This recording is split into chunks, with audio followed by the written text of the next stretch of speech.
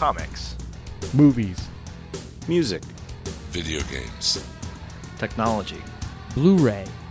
Television. This is the HHW LOD Podcast Network.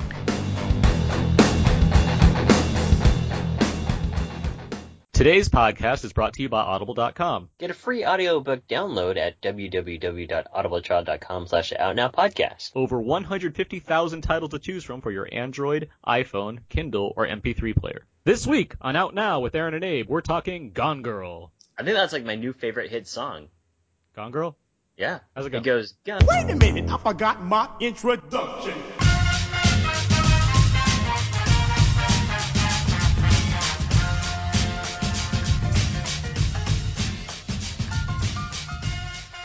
We are now recording, and this is Out Now with Aaron and Abe. I am Aaron, and as always, this is...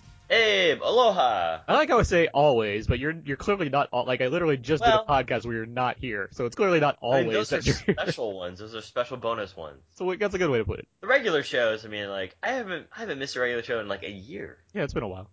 Out Now is a film podcast. Abe and I discussing new movies weekly. We also cover various movie topics, then dive into a mostly spoiler-free review before jumping back into other main movie topics. Yeah, I said that. This is episode 166. That's pretty high. I mean, I was gonna say that's like 600 off. Well, no. That's one more than 165. That is very true. That's what I need. I don't need Abe's nonsense, but that works. And this week we're talking about Gone Girl, the new film from director David Fincher. And joining us today we have from VeryAware.com. He's got the looks of someone who I could maybe trust someday. It's Peter Perez. Hello. And from Just Seen It and responsible for some excellent boom operating work on the upcoming film Bread and Butter, it's Aaron Fink. Oh wow, that was so nice. Hi, hello. I saw Bread and Butter pretty recently. The film from friend of the show Liz Manishill, who she directed it and co-wrote it with her boyfriend Sean Wright. And gotta say, that's a movie I watched. I'm not gonna go into it right now. I want to save that for another podcast. Yeah. But you did some fancy boom operating. I didn't see it once. No, yeah. Did you see him? Yeah. I was very careful not to do it. You know, I actually music edited that as well. Wow. I didn't want to credit that. I like the boom operating. I know. Boom operating is sexier than being a music editor. Speaking of sex, you're happy to have Peter back on this show. Just my voice alone. There it is. I was told the other day that I have a phone sex voice. I don't know what that means, but I'll take it. Well, we'll wait for... people should email in. What we're going to do is we're going to slice that's different parts of the podcast so you say something sexual. Yeah, I mean, I could do that too. Hey, what are you wearing? It'll be like David Fincher's Fight Club. We'll just splice in, random bits of porn every now and then. Yeah. His name was Robert Paulson. So let's move into some show notes, some announcement stuff first before we get underway. Let's see, new commentary coming soon. Given that we're already doing several horror bonus episodes this month, this commentary is not going to be specifically horror focused, but it is going to feature friends of the show, Brandon Peters and Jim Dietz. Jim Dietz in particular for a very special reason, but we'll get to that when that commentary comes out. I'll just tease it along. I'll just say Carpenter. I'll just say that. So that's the way to tease it. We're gonna review the Carpenters. We're gonna review the Carpenters. The biopic. Yeah, we're gonna talk about Carpenters on film. Actually, we're gonna start with Jesus and move up from there. I was just gonna say, you're gonna talk about Jesus. We're gonna talk about JC himself, Jim Caviezel. It's gonna be great. Jim Caviezel. And I did mention the horror bonuses; those are currently going out. This was the first Friday of October this past week, which means that we already had our first horror bonus episode where we talked about the early years of horror. It was a lot of fun to do, and I literally just recorded the second episode of that with friend of the show Brandon once again, as well as Joe Blows, Jimmy O, and Jason Coleman from Star Pulse. And yeah, we're just going to be having a new horror bonus coming out every Friday of the month, which should be a lot of fun. And speaking of, all this ties together, because speaking of that, we have a contest. I have a new contest out here. Oh boy. In honor of the month of October and the fact that we're doing horror episodes. If you want to email us at outnowpodcast@gmail.com or put on our Facebook page, facebook.com/outnowpodcast, a list of your favorite horror movie from each decade. So from like the 20s onward, if you have a movie from 20s through now, a horror movie from each decade, you put that into an email or like a message on Facebook. We're going to put everyone that enters into a raffle, and I have a stack of Blu-rays that are horror-focused, horror-themed in some way, horror movies, that I'm going to send to the winner. So that's going on now. That'll go on throughout the month of October, so you have plenty of time to enter this contest. I can't segue into the next thing as easily as that, so that's about as good as I can do. So I'll just go right into it. iTunes reviews and ratings, good to get those. Helps out our show, helps other people find the show. just makes us feel good. We got a couple new reviews actually. We got one last week that I read, and we got another one. I don't have it up right now, so I can't read it offhand. But it helps out the show, makes us feel great about doing it. So type of period. Leave it there. We'll laugh. You'll laugh. Everyone will have a good time. Okay. So yeah, let's get into the show now, guys. Let's do this. Let's do a little know everybody. We ask each other, or Abe and I ask everyone, kind of a question that kind of set the tone for the podcast, and better get to know everybody. It's pretty good. TM? That is pretty good. Not yet. TM. We'll get there. Not yet. We're working on it. The lawyers are working on it. In my notes, I do have a TM next to know everybody as well. So yeah, I'll allow it. TM. Yeah. Judges? I'm looking over to my left right now. Your little cat clock where the eyes move while the tail wags, that it's winking. Back yes to the Future style? Yeah, it's nodding in approval. So yeah, I guess the judges are in. That was a deep reach I went there to get the description of that clock. It's pretty good though. Now people know what we're talking about. Abe, you want to start this one off? Yes. So this one's kind of more of a general, like, outside of the movie kind of thing. But Scoot McNairy has a cameo appearance in this film. Is there a character actor that you guys really enjoy seeing and think that they should deserve more work? I mean, Scoot, he's doing pretty well. He's been in a few movies, but he's doing everything. I see him all over the place. He's in my room right now. It's crazy. Oh, hey, Scoot. All right. I don't know what that was, but I'll go with it. What up, Scoot? When you say character actor, does that mean they have to have been a veteran actor of like decades, or like? No, more of just No, I mean someone like Steve Buscemi in the '90s was a character actor. Now he's Steve Buscemi. Doesn't matter. Or like William H. Macy in the '90s. Those are but they've exceeded the lengths of character acting, just become just great leading actors. Right, that's true. Yeah, so I'm trying to think of not necessarily like many decades of work behind them, but just guys that to be like kind of like, hey, this guy's here. I may not know his name. My answer is obviously William Fichtner. That's always my answer for this kind of question. Friend of the show, bad. First friend of the show, William Fichtner, huh? Yeah.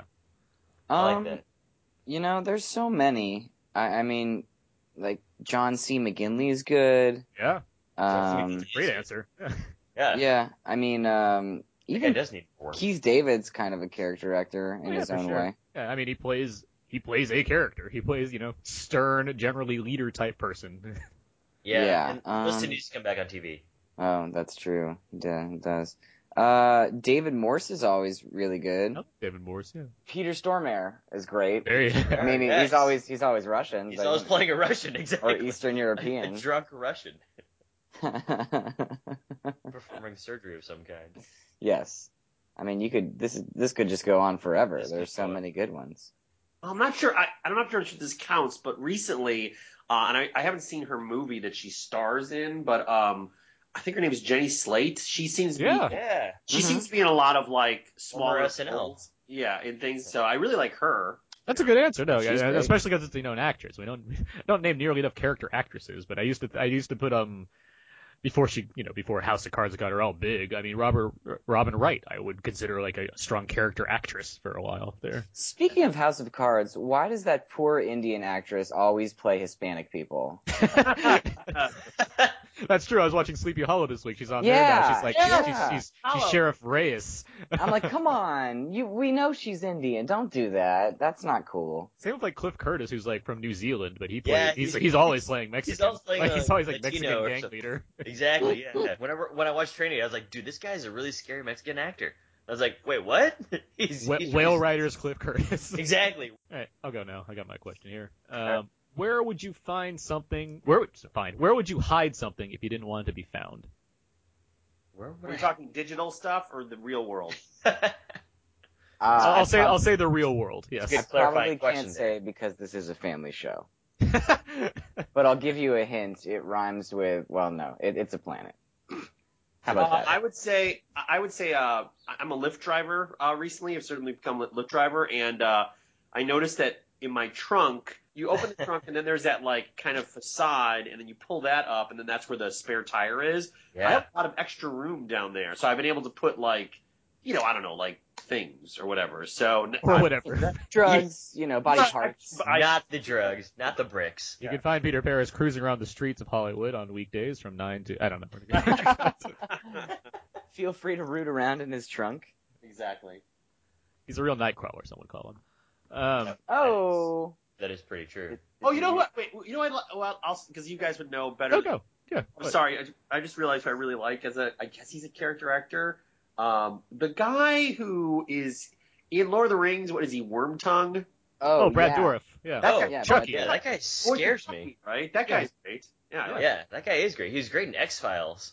He's a great X-Files. Sure. Yeah, he was good in X-Files. So there would be more of a traditional veteran one. Yeah, Brad Dourif. That's a great answer. Yeah. I like great. that. Cool. I think we've sufficiently gotten to No, everybody. That was pretty good. We're doing it really slow this week. We're going slower each week, which we don't have to do. No, we don't at all. We could speed it up in editing, right? Let's do it again. No, everybody. No, everybody. All right. Let's move on now. Let's get down to quickies. TM. GM. Each week on Now we talk about one main movie of the week, but we also have other movies that we see during the week. That's how it's been called Now Quickies. TM. All right. Abe, have you seen any other movies this week? I haven't, but I started watching Breaking Bad again, season 5. I'm on episode 3, I want to say. So did you stop? Was that what? Yeah, I had a stopping point because I was binge watching it and everything was just kind of running together in terms of all the characters and whatever else. So I was also getting tired of a few characters. I'm sure that I tweeted that on my often used Twitter account, Walrus Moose. Did you just start like the other day, or have you been watching? Started like a No, while. I've been watching for a while, but I stopped at season 5 because again, a lot of these characters were starting to annoy me and some of the motivations were kind of lame. But now I'm back, so From outer space. yeah, space. This is part of why I don't like binge watching things, because I don't want to get like sick of something. It's like I'll just Watch one episode at a time. Yeah. I usually don't get sick of things when I binge watch them. I mean, yeah, no, I can't really ever think of a time where I was like, ugh, I'm tired of the show. I mean, when I binge watched Breaking Bad for the first time, like just to catch up, I certainly felt crappy for a few days, but I don't think it was because I was tired of the show. It's just like, oh, I want you to gosh. go and binge watch Full House and talk afterward. Oh, I do that. You get it, dude. I've been watching several episodes of The Critic every night before I go to bed. That's Nice. always fun. Yeah. Actually, I feel like strangely, we just brought up Sleepy Hollow. I missed Sleepy Hollow the first season, so I binge watched it, and it's only like 12 episodes, yeah. Mm-hmm. and it was really good. Yeah, it is. I can't wait for season 2. And actually, watching it as just an episode at a time, not quite as compelling. Like, so actually, I guess I'd be the opposite, where binge watching, assuming I like the show, works. And I don't know, watching Sleepy Hollow these last 2 weeks, I'm kind of like, meh, doesn't have the same feeling. I don't know why. Because you're waiting. Yeah, I guess. Well, I think it's that hard go from watching everything at once to now watching it week by week. I think that has a Yeah, that an probably effect too. there. That's it, because I host a podcast about Sleepy Hollow, so I mean it's And I don't care, clearly I I'm a don't fan care of the that much show. about Katrina, but that's a podcast for Yeah, them. no one really cares about Katrina that much. Let's move on. She's We're nice to way look off at. topic here. Samsonite, we're way off. We're way off. Speaking of that, Aaron, what movie have you seen during this week also? Give us one. I know you see a lot. Yeah. Well, no, I think I only saw 2. I saw Gone Girl and I saw Whiplash. You saw Whiplash? I did. Yeah. What did you like? Whiplash is What did you think of Whiplash? I thought Whiplash was wonderful. I loved it. Yeah. I thought it was fantastic. I feel like I'm gonna have to save this for another because I don't want to go into my thoughts before Abe sees it because I feel Yes, like I know. that'll be a whole episode into itself, I believe. But yeah, I I believe can so, say too. that Whiplash is a movie that should be seen by people. Yes, indeed. Peter, have you seen any other movie this week? Yes, and I saw Annabelle. Good. That's the one I wanted you to talk about. And you hated it way more than I did, but I did not like it. Like I did not give it a passing grade, but it seems like everyone hated it. It's like it was the worst thing ever, and so. Now I didn't hate it because hate's a strong word, and I don't have time to feel that way about movies. But I certainly think it's kind of terrible. You don't have But- time to. Homie, Well, don't play that's- that. Well, it's different. I mean, because it's the epitome of like movies that are just you don't care for at all. Like there's no reason to. It seems Yeah. like it's made because The Conjuring made money, and this is a thing in that. So here's a prequel spin-off thing to it. But And you know what I did like Nothing. about it? And Sean brought this up from the show. He said that at the very least, now we're getting back to horror movies where people are trying, filmmakers are trying to scare audiences without gore and stupid crap like that. It's like real, old school kind of horror It's real, scares. man. It's real. there's plenty. That makes no little sense to me. I mean, Well, there's plenty of older horror movies that utilize gore. Oh, yeah, well, no, but this I'm not movie is a movie that saying they uses aren't. just constant bumps and door slamming and just every cliche possible. Right, and but just like constantly. the 2000s were like the Saw generation, and I would say Oculus, and I really liked it. That's not really that gory. It's not. No, it wasn't. Yeah. Yeah, that's what I'm saying. Like this Oh, okay. generation, like the last few years, we've kind of with The Conjuring and Insidious and all that, like we've gotten Better back movies. to that. Yeah. Oh yeah, no, Yeah. Yeah, it's true. better that than Saw 6 is what I'm saying. You chose the wrong one. Interestingly, a friend of mine You chose Why the is wrong that the one. good one? That's Who one- are you to tell him what? Well, what I'm not a fan of the Saw series, but Saw 6 is that's one of the kind of higher end ones. Saw 7, that's different. I forgot that there were 7 of them. That's the 3D one.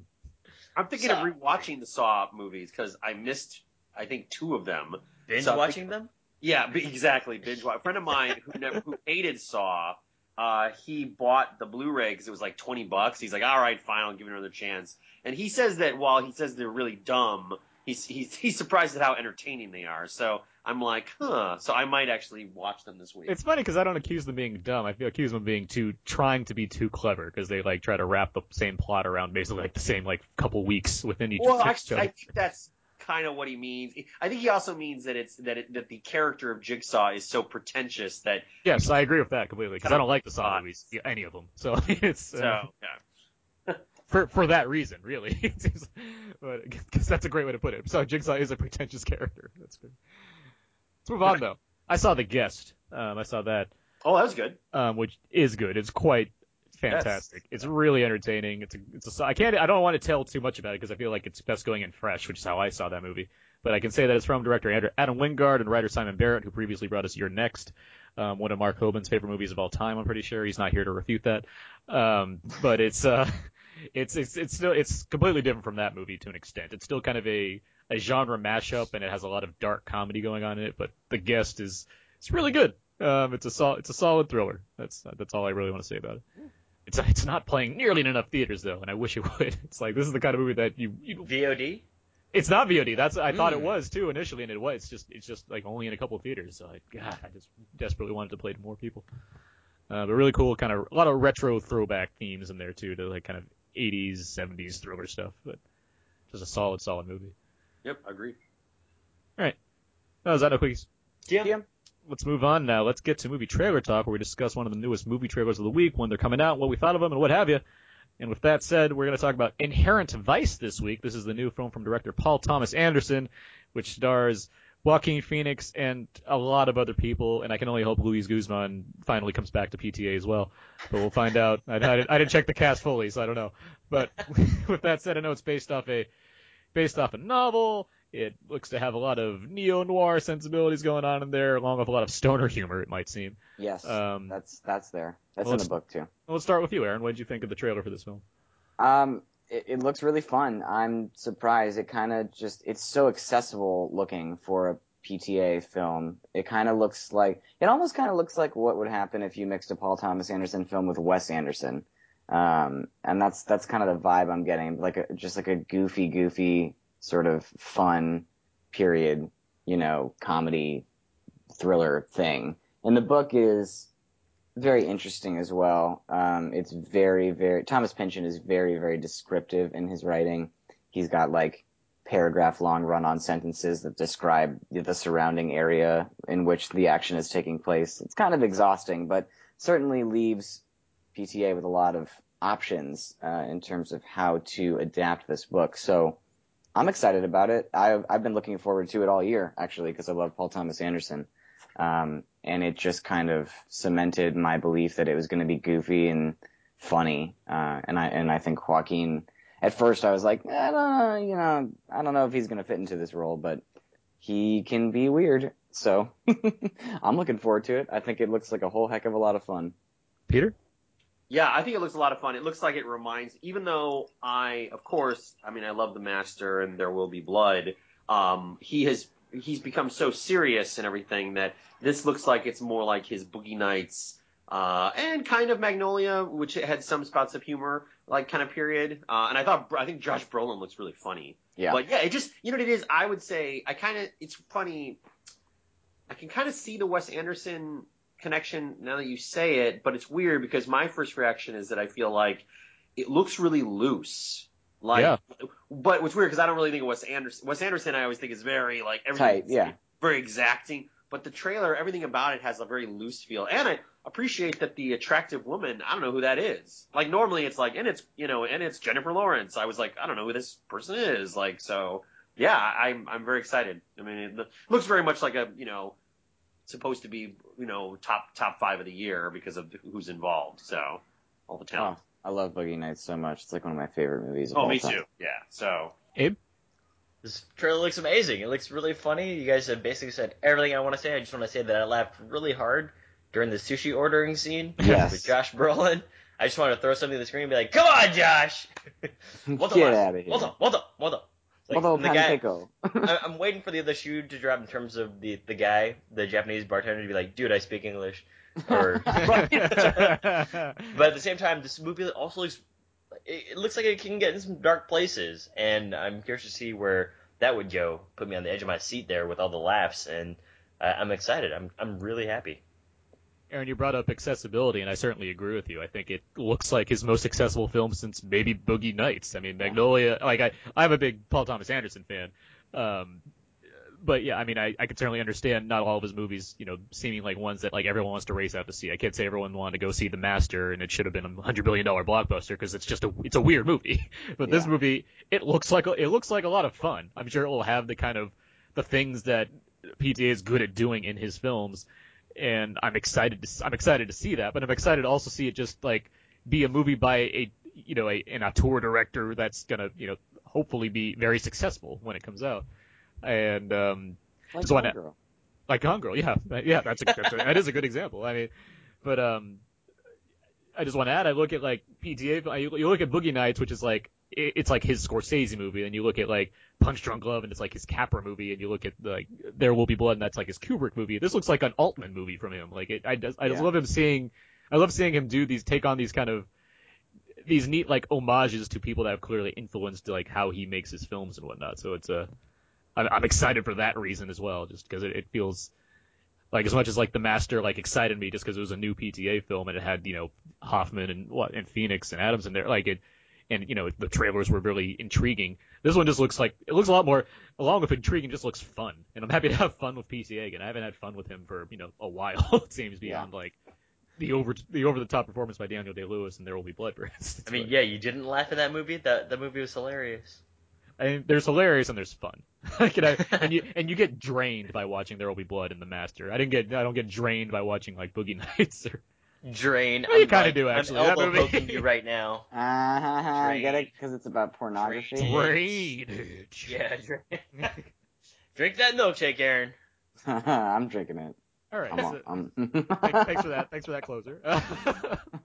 Inherent Vice, I believe, comes out early December in limited release and probably spreads wider from there. I think Christmas it gets a wider release, and then January I think it's like everywhere. So yeah, Christ Mass. So JC, Jim Caviezel. So we'll get there. So let's move on now. Let's get to our main film review for Gone Girl. I will practice believing my husband loves me, but I could be wrong. You ever see that guy in the glasses before? Amy's the kind of girl who attracts admirers. Whoever took her is bound to bring her back. I'm hoping you can tell me what this means. You want to solve Amy's treasure hunt? You seen this girl around here? Yeah, I remember her. I know you. I saw you at the volunteer center. I wanted to help. What'd she want? She wanted a gun. We are all scared, but we are all here now. I feel like something to be jettisoned if necessary. I feel like I could disappear. So that should have been some of the trailer for Gone Girl. This is the new David Fincher film. It was directed another film based off a best-selling novel, this time scripted by the same author, Gillian Flynn. It is a story surrounding the disappearance of a famed author and wife to Nick Dunn, played by Ben Affleck, who acts fairly indifferent towards the situation. The film has a lot of twists and turns with a lot more on its mind beyond just a simple mystery. I think that's an adequate enough way to say what I need to say about the basic plot synopsis of the film. But with that said, Peter, you've read the book, correct? Yes, I have. What did you think of the film and how it measured up? I thought that it was, it's funny, we were just talking about P.T. Anderson doing something funny, when I walked out of Gone Girl, I was like, oh, this is actually a lot funnier for David Fincher. And I had read Fight Club, and don't get me wrong, Fight Club and Gone Girl as books, they do have humor. There is, but I guess I feel like Fincher's filmed versions of both of those movies ramp up the kind of dark, twisted humor even more in a way that I really like. My biggest issue probably as a reader of the book is that I wasn't quite sure how the book is very much something you're supposed to, I know this is going to sound really obvious, but it's something you're supposed to read. You know how, like, sometimes you can read something and it's just like, oh, this feels like it jumps off the screen, like it's a screenplay. Like, that's not, Gone Girl really, the way it is written is very integral to how the surprises work. And so I was kind of like, well, I don't know how you do this as a movie, because you can't do that, because it's not like the audience is reading. And actually, I have to say, I thought Fincher did a pretty good job.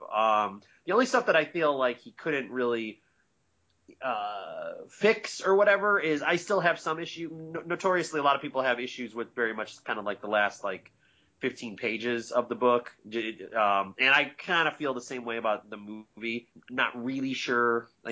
Gillian Flynn supposedly wrote the screenplay too, so, I mean, I guess that's how she wants the story to end either way. So, but as a person who did like the book, yeah, I thought it was a pretty good interpretation. Aaron?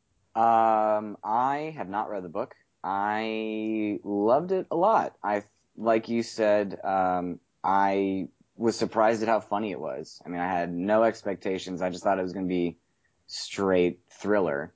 And so sitting down and within 15 to 20 minutes just laughing at stuff, I was kind of surprised. And I also read Fight Club, and I said the same exact thing when I reviewed it on Just Seen It yesterday. Fincher likes to be dark and twisted and funny, and I guess Gillian Flynn decided to add a little bit of media satire, or maybe it was Fincher, or both. And I appreciated all that stuff. I think, not knowing anything about it, I was behind it the whole time. Once the big twist does occur, the whole film changes for the better. In my discussion, we talked about the fact that some of the acting could be construed as hollow and fake in the first little bit of the film, but I kind of chalk it up to the fact that the film wants you to wonder who it is that did this. And so maybe that's why people are kind of playing it a little too, like Ben Affleck in the beginning is kind of like, my wife, I don't really care. And that's because the film wants you to wonder if he did it or not, which is fine to me. I didn't feel the length. I thought the style, the directorial style was great. The editing was great. I thought the score was great, except for a couple of spots where it was a little too heavy-handed and actually a little too loud in the film. But I enjoyed it quite a bit. I think it's one of my favorite movies this year, just because it was a 2.5-hour movie that I barely felt, and that I wasn't expecting what I got out of it. And with all the movies that I've seen in my life, the thing that I've come to learn is that I like to watch things that don't always meet my expectations. They do something that subverts what I know to be the norm in filmmaking. And I think that this movie did that for sure. Abe? I largely had no expectations going to this movie. I didn't have any preconceived notions and whatever else, aside from watching the first trailer. In even watching that first trailer, we had discussed it a few weeks back, where we were saying there's got to be more than the story than just this straightforward Ben Affleck, murder his wife kind of movie. And there is. And that's what I was really appreciative for, primarily because it takes you on this really awesome, weird, twisted, funny journey from one perspective to the other, and from one storyline to another. And when I started watching the movie, I was paying super close attention to the dates and everything else, and I was trying to solve the mystery. But they kind of let the movie evolve itself, and then I'm so glad that it goes into a ton of other detail toward the end of the second act and into the third act. Because that's the kind of stuff that I was way more intrigued about, and I was hoping that it didn't just cliffhang end me of oh, well, that was a good movie, but at the same time, I kind of wish that there was a little bit more just to explain to me some other person's motives and whatever else, and it was really good. I also thought that there was this incredible scene where everyone just gasped in the theater, and I was like, holy crap! Like, I can't believe that just happened. Yep. And this person is crazy. Yeah, she's fantastic. I didn't say that, but Rosamund Pike is absolutely fantastic. She should get nominated because this is the first role that she's ever had that's a real leading woman role. When she's on par with like other. I mean, I guess I can't talk about it very much except to say that she's fantastic. Yeah, I would agree with that. But I enjoyed this film a lot. I thought that there was a lot to think about afterward as well, which is a plus. And then, do I want to read the source material? Maybe, but we'll see. Abe, you started writing reviews again on your blog. Yes. You mentioned in one of them that something shouldn't matter as much as getting a hair, but still enjoying the rest of the meal. Is something like that nature. I feel that way about the ending of this movie, where it's not as good as the rest of this thing, but the rest of this thing is so amazing that I hardly care that there's one or two things that are could have went differently, and I might have appreciated it a little more. I love this movie. I think it's just another fantastic effort from David Fincher, who's working at his highest level to deliver on one of these kind of novels you find in an airport and read. It's the material. There's more depth to it than I'd imagine a lot of kind of trashy grocery store novels you find have, such as The Girl with the Dragon Tattoo, for example. But it does feel like it's a very accessible type of book that is just made even better by the fact that Gillian Flynn is apparently a very good writer, and David Fincher is just an awesome director and has an awesome team of people to work with him. Something I really love about this movie, you guys have mentioned a lot of things that are already worth praising right there. So something I really liked about this movie relates to what I just talked about actually on the horror podcast. Psycho is my favorite horror movie of all time. Something I like about that movie is that it has three different perspectives. It takes three giant turns as you go from one character to another. This movie is three movies. And that's not dictating who is the star of these movies, but in terms of it's a mystery, it's a commentary on the media, and it's a commentary on marriage. And these are things that occur to me more and more while they're watching the movie, obviously, because I'm seeing these things, but even after the movie, thinking about it more of what it's really trying to say. And while on the surface, the mystery aspect of it is probably the most important one, I really appreciated the kind of slant it took against the not against, but observing the media, where you look at the way it uses that to go with Ben Affleck's character and how it portrays him, just based off speculative evidence or whatever you want to call it, and it mirrors real life. You could see this happen. If this kind of situation presented itself, you can see a person going kind of up and down in the news based off various bits of evidence and the kind of the Missy Pyle character raging against this person or raging for him for whatever reason. It's just, I found it all fascinating. And then you have this commentary on marriage where I'm not that old. I'm not married. I don't, know how to look at that exactly. But at the same time, I certainly recognize that it's doing something in regards to how to address the concept of marriage. And I think all that's just really cool. I think it's just for a movie like this that's, being seen by millions of people or making millions of dollars. I'm very happy that a movie like this exists, where it's not, it's based off a popular novel, but it's not, a remake or anything like that. It certainly has its influences, but it's just this very, very, very stylish, very well acted, very well developed adult thriller, and I'm just so happy about that. It's great. It's very self-aware. That's for sure, I like about it. Yeah. And yeah, I mean, the satire elements are pretty great. It's that stuff happens in the media all the time. Right. I mean, that's the stuff that you laugh at. Yeah, that's one of the best things about it too, is just how frustrating it gets. And this is kind of it gets even more frustrating whenever they have to give an interview and the interviewee is one of those it's one of those political or news pundits, and they're well, the story was there, I had to report it. It's well, then you made them hate me. And it's yeah, well, that's what the evidence showed. And it's well, then you made them love me. It's it's whatever happens, it's whatever gets viewers. Oh my god, I want to slap this person and throw a drink at her or something. Let's talk about this cast more. Yeah. We'll get to the stars, I guess, because I think it's a given that they're very good in this movie, Rosamund Pike in particular, I guess. But let's get to some of the other actors, because I think this movie is incredibly well cast overall. I've heard things about people thinking some people are miscast, but I just don't see it. Tyler Perry. Tyler Perry's great. Tyler Perry's so good. And I say this as a person. Good. Yeah, he's really good. Yeah. So I haven't seen Tyler Perry movies. I haven't seen any of them. You saved yourself quite a terrible You've death. never seen a Tyler Perry movie? No, I've never seen a Me Tyler neither. Perry. Haven't Okay. either. I've seen 3 of them. You're not missing anything. I'm aware that I'm not missing much. But you could just watch Diary of a Mad Black Woman and you would know the rest of them are. He didn't direct that one though, Yeah, that's not even surprisingly. one And it is the best Tyler That Perry is a good film. one. Yeah. Yeah. I've heard things about like what's it, the one with Taraji P. I don't want to go into this. Regardless, my thought on Tyler Perry, I have nothing against him because I've never seen him perform. So which is similar to something like Zac Efron, where I never saw those High School Musical movies, so I never really know what to think. I just I see these other movies that he's in, which are generally pretty good. I'm like, all right, yeah, he's a fine actor. I don't have nothing against him. Tyler Perry, I have that same kind of thing. I haven't seen him be bad in anything, mainly because Abe and I have yet to watch Alex Cross, so we don't know what we're crossing. Yeah, exactly. But I see him in this movie, and he just plays like very confident person in a cynical world, which seems to make perfect sense. And he's really good. He's really good in this movie. Like I thought he was great. Carrie Coon was great. Carrie Coon from HBO's The Leftovers. She's just demanding that people give her more roles apparently because she's really good in this movie, just as she is on that show. Who is that? She's Go. She's his sister. Oh yeah, his sister. Oh, she's yeah. terrific. She's Yeah, really good. Yeah. So is Kim Dickens. Kim Dickens, I really like a lot. Yes. Is she kind of standoffish? Ivy League? Rubs people the wrong way? She's from New York. She's complicated. She's got very high standards. Type A? Well, that can make you crazy if you're not like that. You seem pretty laid back. Type B. Speaking of which, Amy's blood type.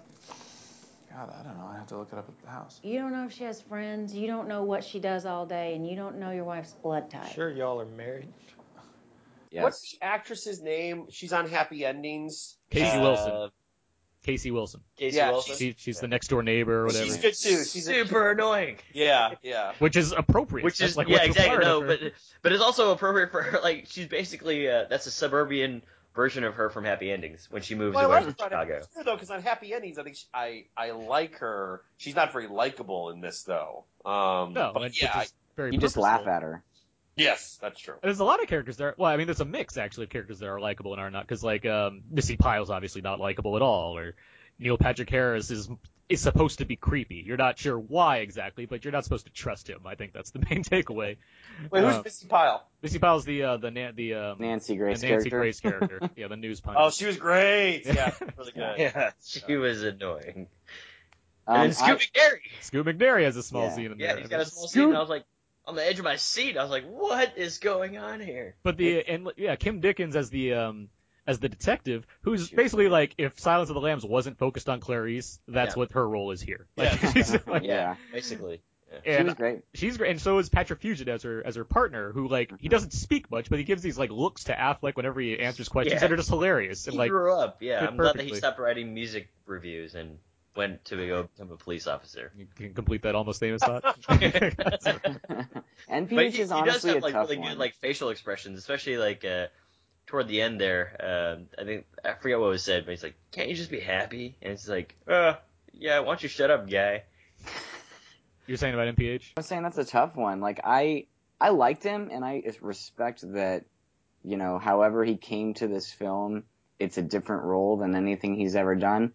I just don't know if I got what he was going for or what Fincher was going for. I enjoyed him, and I don't know that I would say he was miscast. I guess his character could have been pushed in one way or the other in terms of what like you were saying, whether or not he actually is supposed to be creepy or not. I mean, I enjoyed seeing him, and I think that what happens to him made it a more interesting performance. But I guess I was kind of hoping that there would be something more to his character. I think isn't that kind of what all the other characters in the film, they all have some other side to them that you're not really sure about. Well, I think with the NPH character, I think it's the one that skews the most closely to what a trashy novel contains. Where I think the rest of the film, it relies on characters that aren't necessarily like archetypes. I guess I feel like Neil Patrick Harris is the closest to being a caricature of a certain type, while every other character has various nuances that make them more fleshed out, give or take some of the smaller roles, like Casey Wilson. That makes sense. I actually didn't think about it like that, because there are a lot of moments in the movie that kind of feel trashy or almost bad, but but it's elevated by the quality of the acting and David Fincher's command over the direction of the film. Well, I hope you don't mind me coming by. I got your address from this letter that you wrote my wife. Amy and I believe in the lost art of letter writing. I always wondered why you kept in touch after everything. You were together for 2 years in boarding school, right? She was my first serious girlfriend. Why did you break up? That's a strange question. Did you treat her bad? Did you cheat on her? That's a rude question. Let me tell you what Amy told me. She dumped you. You completely unraveled. You stalked her, you threatened her, and you attempted suicide in her bed and were institutionalized. Your wife is missing, and you came all this way to tell me this? Well, I thought there might be another side to this story. Right. I think when those moments happened, instead of thinking like, oh, that was bad, you're kind of like, oh, it's being meta, it's being self-aware, like it's being trashy on purpose to make you laugh at it because it's kind of subverting the genre. Yeah, and with MPH, I think it's the only MPH Neil Patrick Harris. I think Doogie. I think it's the only one where you can maybe, I guess, you can see through the guise of what's being done in this movie in terms of its self-awareness, like how far it's. Peter, how do you like the character in the book compared to the movie? Well, actually, he's one of the least interesting characters in the book, but it's funny, you guys, the way you guys are talking about it now. It's weird. I didn't really have a problem with Neil Patrick Harris, but I guess I feel like. Well, I guess I feel like this though. Like this is going to sound like kind of a weird tangent to go from Gone Girl, but in the second Harry Potter movie, yes, go on.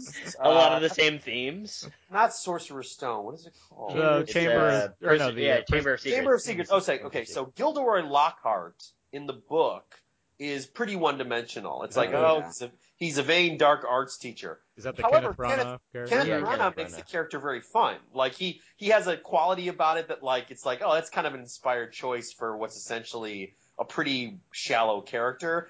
I guess what's weird about Neil Patrick Harris is that I liked him on I like him I Met Your Mother. Hal and Kumar movies and How I Met Your Mother, and I guess I feel like I don't think Neil Patrick Harris finds a way to elevate the character. I think he's like, well, that's pretty much exactly the way he is in the book, and I guess that's what's maybe kind of disappointing. I mean, if that makes sense. That's a fair way to look. Yeah, I'm just curious from a book reader's perspective because I don't know. Like I wouldn't say like Desi, his character. It's not like my favorite character in the film, but I don't see an issue with him, and I think part of that comes from I never really have a problem like separating actors from like iconic roles they play. So I think that gets to some people where they see like only one person. Sure. When they see certain actors.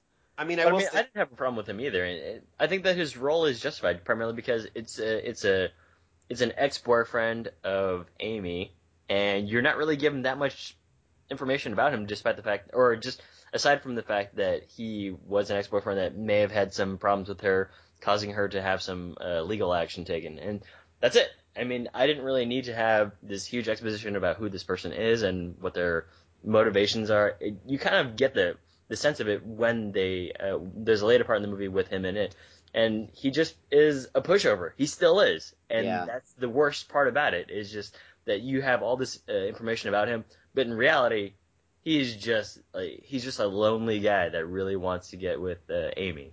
Yeah, no, I mean, when I watched it, he was a little underwhelming, but I didn't have a problem with him. I just I guess that was the one place where I was expecting a little bit more. I don't know if it was because it was Neil Patrick Harris in that role playing that person, or if it was just because, like you mentioned, Aaron, all the other characters had some little weird quirk or nuance to them, and he was kind of straightforward in his wants and desires. And it ended up serving the film perfectly fine, like, you know... in terms of its use in the story, yes. Yeah, exactly, yeah. I mean, it's like, you know, when he comes into the story for real, you're like, oh man, this is not going to end well for you. You know, and that's the point. I can say that because there's key scenes of all these characters, and his key scene that's going to be the most memorable of the scenes that he's featured. This is how you tiptoe around things. You mentioned that there was an audible gasp or whatnot, which I assume probably has to do with one of those scenes.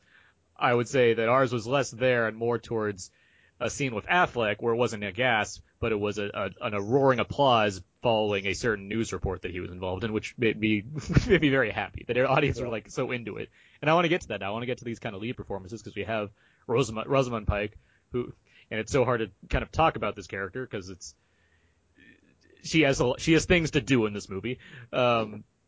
But she is very good. I guess we just leave it there for now. If we get into spoilers, we can go more into it. But it's basically there's a lot of time play in this movie, so you could describe. Yeah, because there's a lot of flashbacks, so you get a lot about this character.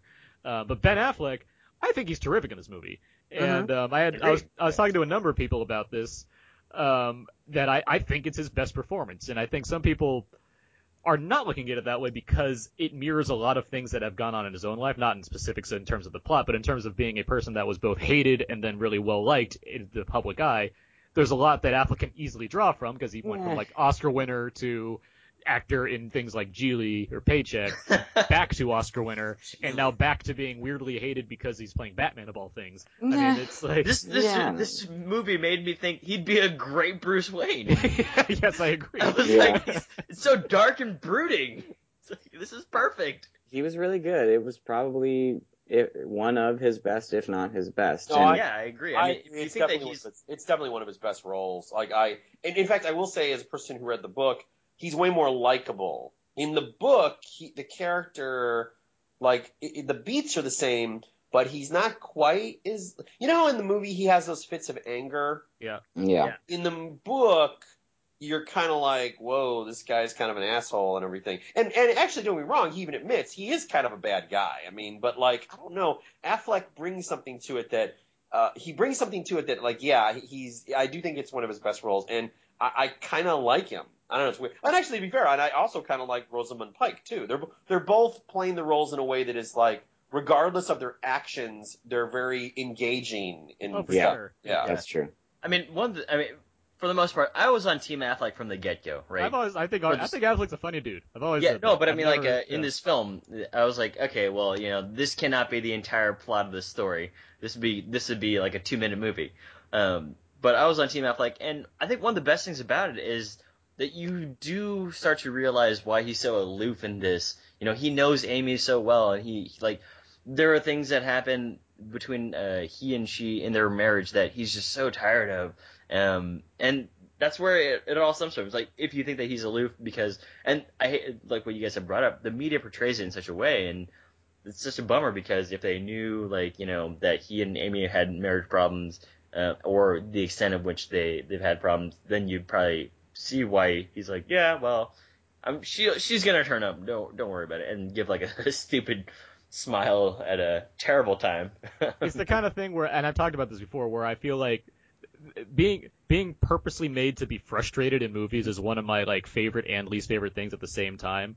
Which is why creepy kid movies tend to get to me, because there's always the one person that knows that something's not right while everyone else doesn't believe them. So I'm fascinated by where the story's going to go, because I'm incredibly frustrated at nobody else understanding what's happening. So watching a movie like this, where even if I don't know whether or not Affleck's guilty of something, the way he plays his character, I inherently like him for some reason. And so I'm watching especially when it's media going against him for things that are circumstantial or whatnot, so it's I'm automatically on his side, so I'm easily frustrated by the fact that he's getting such hatred thrown at his way for reasons that don't quite add up. So it's I'm already with this person, and that engages me with the story even more. It's just I love that kind of thing. Aaron, you mentioned the pacing of this film and just kind of the editing. I agree with you. I think the movie flies by. It's a 2.5, and I said that about Dragon Tattoo as well, where my biggest positive I had on that was that it's a 2-hour and 40-minute movie, and it just kind of flew by for me, and then it won an Oscar for editing. So I'm like, well, there you go. Yeah. What did you? I know things about movies. So wait. So for you guys, did you like this same more or less than what you just brought up? His last adaptation of a pulpy book, which was Dragon Tattoo. Yeah, because, I liked it more. Yeah, because Gone Girl I think is a much better story. I feel like Dragon Tattoo is just the mystery, whereas this one is three, as I brought up, 3 different things going on, and they're all really well done and whatnot. Yeah, I mean, I still like Dragon Tattoo a lot. Yeah, not only did I know what the mystery, what the end of the mystery was, but I saw the Swedish version, at least a year prior, and once that's burned into your brain, then. Yeah.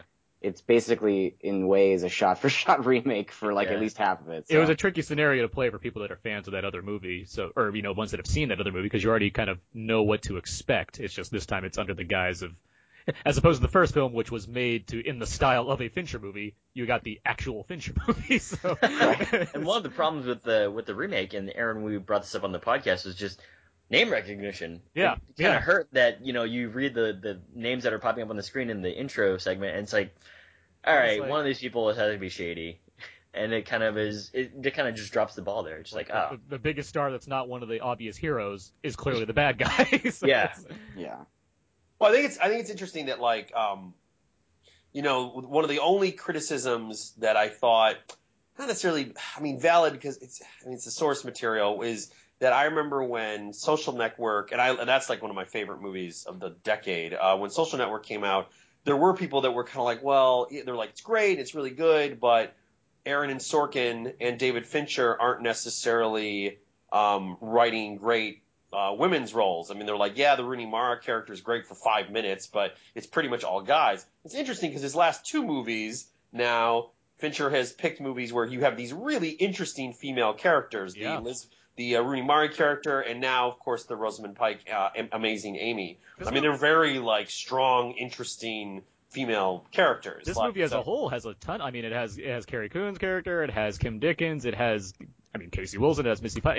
It's not just about, like, representing women properly, it's about just being like, hey, it doesn't matter the gender, people do all kinds of things, and here's just a plethora of actors regardless. That does bring up a thing, though. Gillian Flynn, who is a woman, she's written 3 books, and sometimes the criticism that she gets is that if a man had written, if it was a man writing these, people could claim that they're kind of misogynist.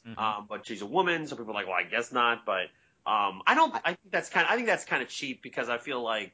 Yeah, I thought it for a second while I was watching it. Pretty like the character that is in question is pretty engaging and interesting and stuff. To me, I tend to think of things that are like, homophobic or racist or stuff. It's usually that it feels like there's kind of a contempt for the character and also like not an attempt to really understand the character. And that's not here at all. No. Right. I thought the same thing while I was watching it for a few minutes. I was like, this could be construed because it just doesn't happen in mainstream media very often, or mainstream film or television, where you have a female writer writing a female character like that. People just assume that female writers are always going to write, women characters that are empowered and are, flawed, but not flawed in the way that Rosamund Pike's character is. So I thought that, but then I was like, you know what? No, it's cool. Like I respect that she, she's not like her.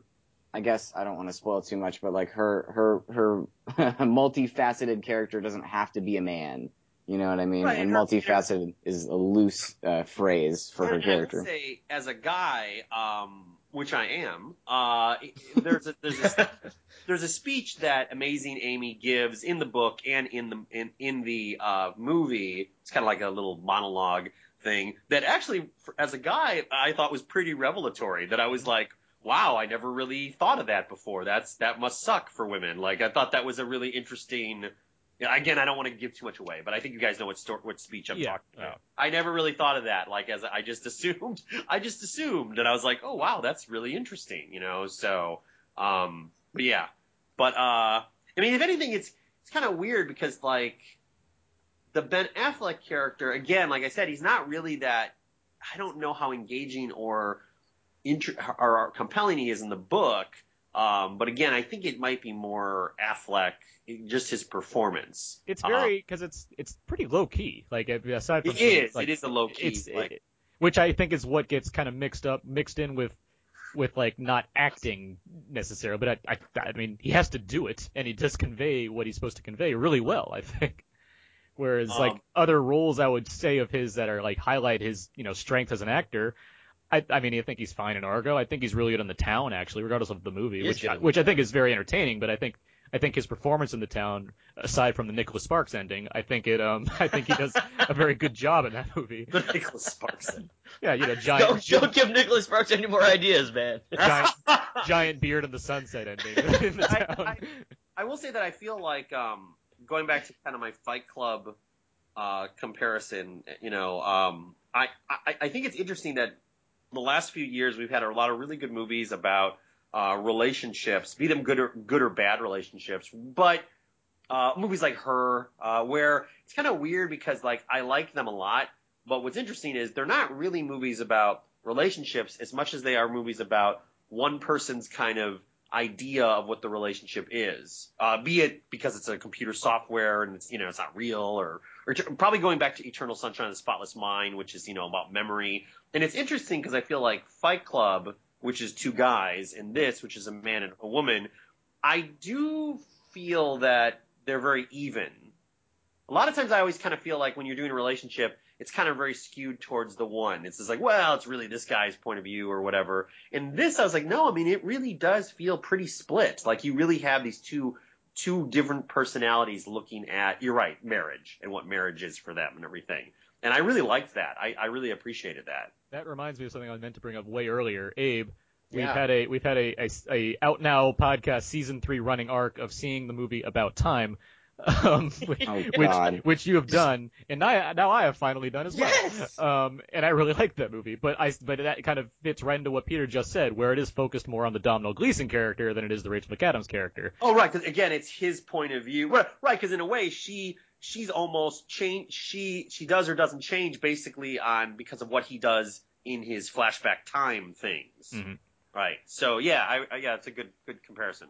A movie that came out recently that is another prime example of looking at different sides of a relationship. The Disappearance of Eleanor Rigby. Yeah. Oh, I'm going to see that. I'm actually going to see that tomorrow. Interesting. Are you seeing the them version or the him/her version? It's like 4 hours. Yeah, okay, so you're seeing him/her. That's the best one to see. That's what I want to see. That's a lot of movie, man. I was like, oh, this is pretty big. That's I watched both. Them has been playing. Meal before it. Them's been in theaters around me, and I've avoided it because I've wanted to see this him/her version instead. So it's like good. It's good. I liked it a lot better. I mean, I liked them a lot, but him/her just has more stuff in it, so you really get a fuller picture of these two characters, and the differences between their stories are actually very interesting. And yeah, I do think that is an apt way to put that for Gone Girl, Peter. I do think you do get a good perspective on who these people are, let alone some of the outside ones. You don't necessarily get, amazing depth on, what Margaret, what Carrie Coon is all about, but at the same time, you certainly appreciate what these performances are adding to the strength of the film overall, which is part of why I really like it. I do think it's just so well-rounded. And just really entertaining. Like there's like a twist every 20 minutes in this movie. Like there's something going on, and it's fun and funny and dark and all the same. Like it's bringing together a lot of what Fincher's done in his past films all into like one mega movie. Yeah. Or I wouldn't necessarily say it's his best movie or my favorite movie, but it's certainly very much a David Fincher movie. And given that David Fincher is on the short list of my favorite directors working, I'm very happy that he's made another very good movie. Interesting. Also, by the way, I'm not sure why, but did you guys notice that the last 3 Fincher movies, his credits, he's using like the same font now. Is he like Woody Allen or something? Like I'm like, look at this. Like he's brought. I mean, well, he's had Reznor and Ross on the last 3 movies as well. He's had his same edit. He's got a lot of samesies going on in his last couple movies. He's certainly. Samesies. I wouldn't say it's off like an assembly line or anything like that, but he's sticking with what's working for him. And, well, it's interesting because I would actually say I actually think that someone brought this up in one of my film classes that like while Orson Welles of course gets the credit he deserves for Citizen Kane is actually like 3 specific talents, and I kind of feel that way about the Fincher things where it's like Social Network it is Trent Reznor and Atticus Ross, it's of course David Fincher, and it's also Aaron Sorkin. And I actually Dragon Tattoo probably is the least of the 3 for me because easily because who wrote it? Is it Frank? Forget it. But he is of these writers. I feel like he's not bad or anything, but I don't know if he really adds. Steve Zalian. There we go. I knew it was an S. Steve Zalian. Stevie Z. Yeah. I don't know if he necessarily brings his own half, whereas Sorkin's dialogue is so Sorkin, you can hear it. So it's like, oh, well, that's the way his characters talk, So, and you wouldn't normally get that in a Fincher movie. And I guess I feel like, Zalian, like, while he's obviously, he's a thoughtful, good scripter. I just, of these, like, this is very much Gillian Flynn's kind of point of view and everything. So, but I think we don't talk about that enough. I do feel like while of course there are auteurs and Fincher is certainly one of them, there is something to be said about really working with really working with other talented people. I agree. Yeah, I do. Cause I do think he's a very, he obviously has a distinct style and whatnot, but I think he's very collaborative. I think that's very apparent in a lot of his films. which as you have been saying, it goes kind of overlooked. I would say, yeah, Dragon Tattoo doesn't necessarily highlight that as much as I think Gone Girl and The Social Network do, but I still think it's kind of there. I mean, between the work that Reznor and Ross put on that soundtrack, and it's more of an actor's movie. That's hard to say too. Dragon Tattoo. That's such a weird one to kind of highlight in Fincher's career because it feels like his most. I compare it almost to, like, and I don't like this movie, but Alice in Wonderland from Tim Burton, where it feels like a stock Fincher film, where, like, of course it's directed by David Fincher, for Girl with Dragon Tattoo. It's like play by numbers by David Fincher. Except you can tell he's clearly trying. Like, it's not like he is dry. Yeah. There's some style in there, like that horrifying rape scene was shot so stylized. Yeah. And the credit sequence. That was like one of his music videos. Like, it's Well, wait, just curious. Sounds like we're all fans of David Fincher. Just curious, what is your least favorite? Is it Panic Room? That's mine. Or Alien 3, I guess. But I almost don't want to count Alien 3. Well, see, yeah, that's kind of. It's like what after Alien 3 because that's not really his movie because it was taken away from him and things were done by studios and whatnot. He doesn't like that movie. Like it's not even on his.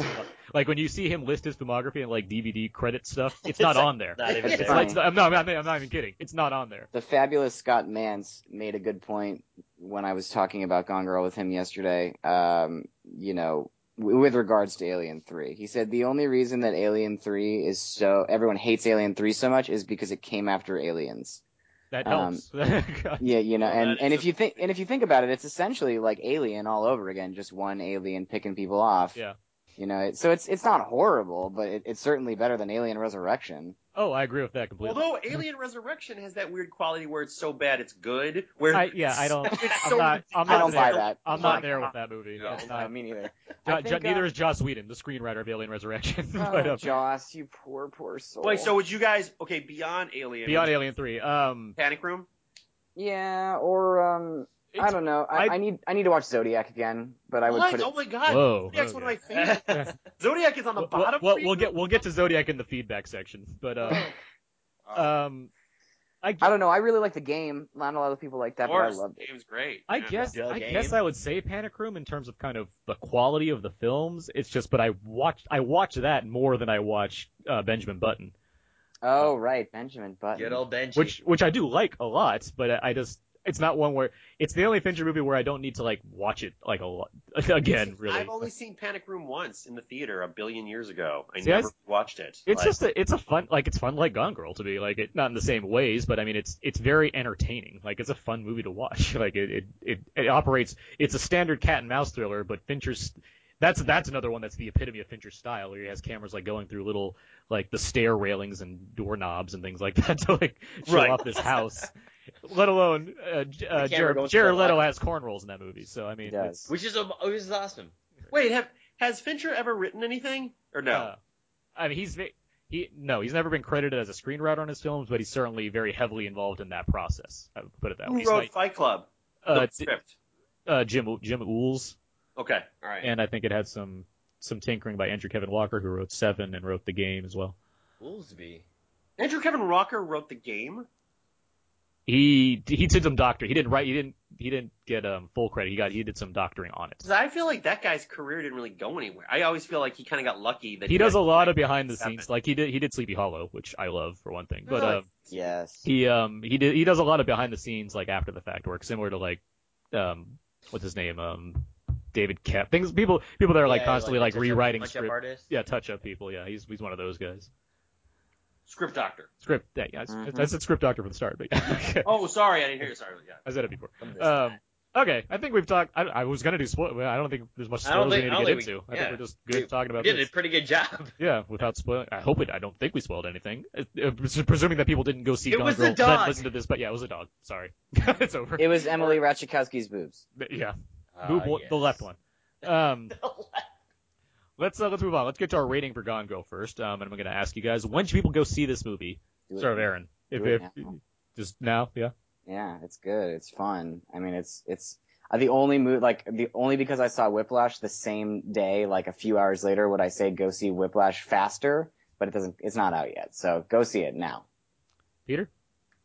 Oh yeah, I mean Whiplash is pretty great. Yeah. I mean, I feel like it's I will say this. I left the theater and I was like, it's really good, A-, but I have to say it's really stuck with me. Like, so that the little tinkering problems I have, like, because we didn't really discuss this that much, but, and again, it's not really a spoiler. I feel like the end's it's a little flat or something. It's a little like, oh, okay, I guess that's the end. In relation to the rest of the movie, you're like, oh, that's it? Okay. Right, yeah. So, but I would, no, of course, I definitely think you should see it, and yeah, absolutely, So yeah, but it's probably in my top 10 right now. I'd have to look to see, but I mean, it's one of my favorite movies of the year so far. So, Abe, go see it ahora in the theater. Yeah, I agree. Yes, absolutely. I agree. Go see it. I'm probably gonna see it. And this is funny because Scott Mendelson friend of the show, Scott Mendelson put a tweet up about this, but I'm gonna probably go see this movie again with my girlfriend today. And Scott put out a tweet that says if you're worried about your relationship, if you go see Gone Girl, your relationship's not that strong, which I think is hilarious.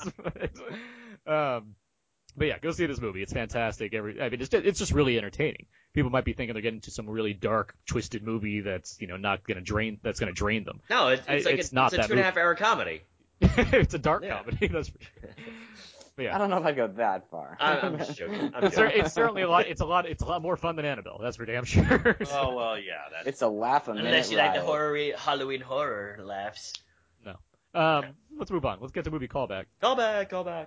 This is where we bring up some movies that we might have thought of during or after the movie. Abe, do you have any callbacks? Yes, Prisoners, American Psycho, and Zoolander. It's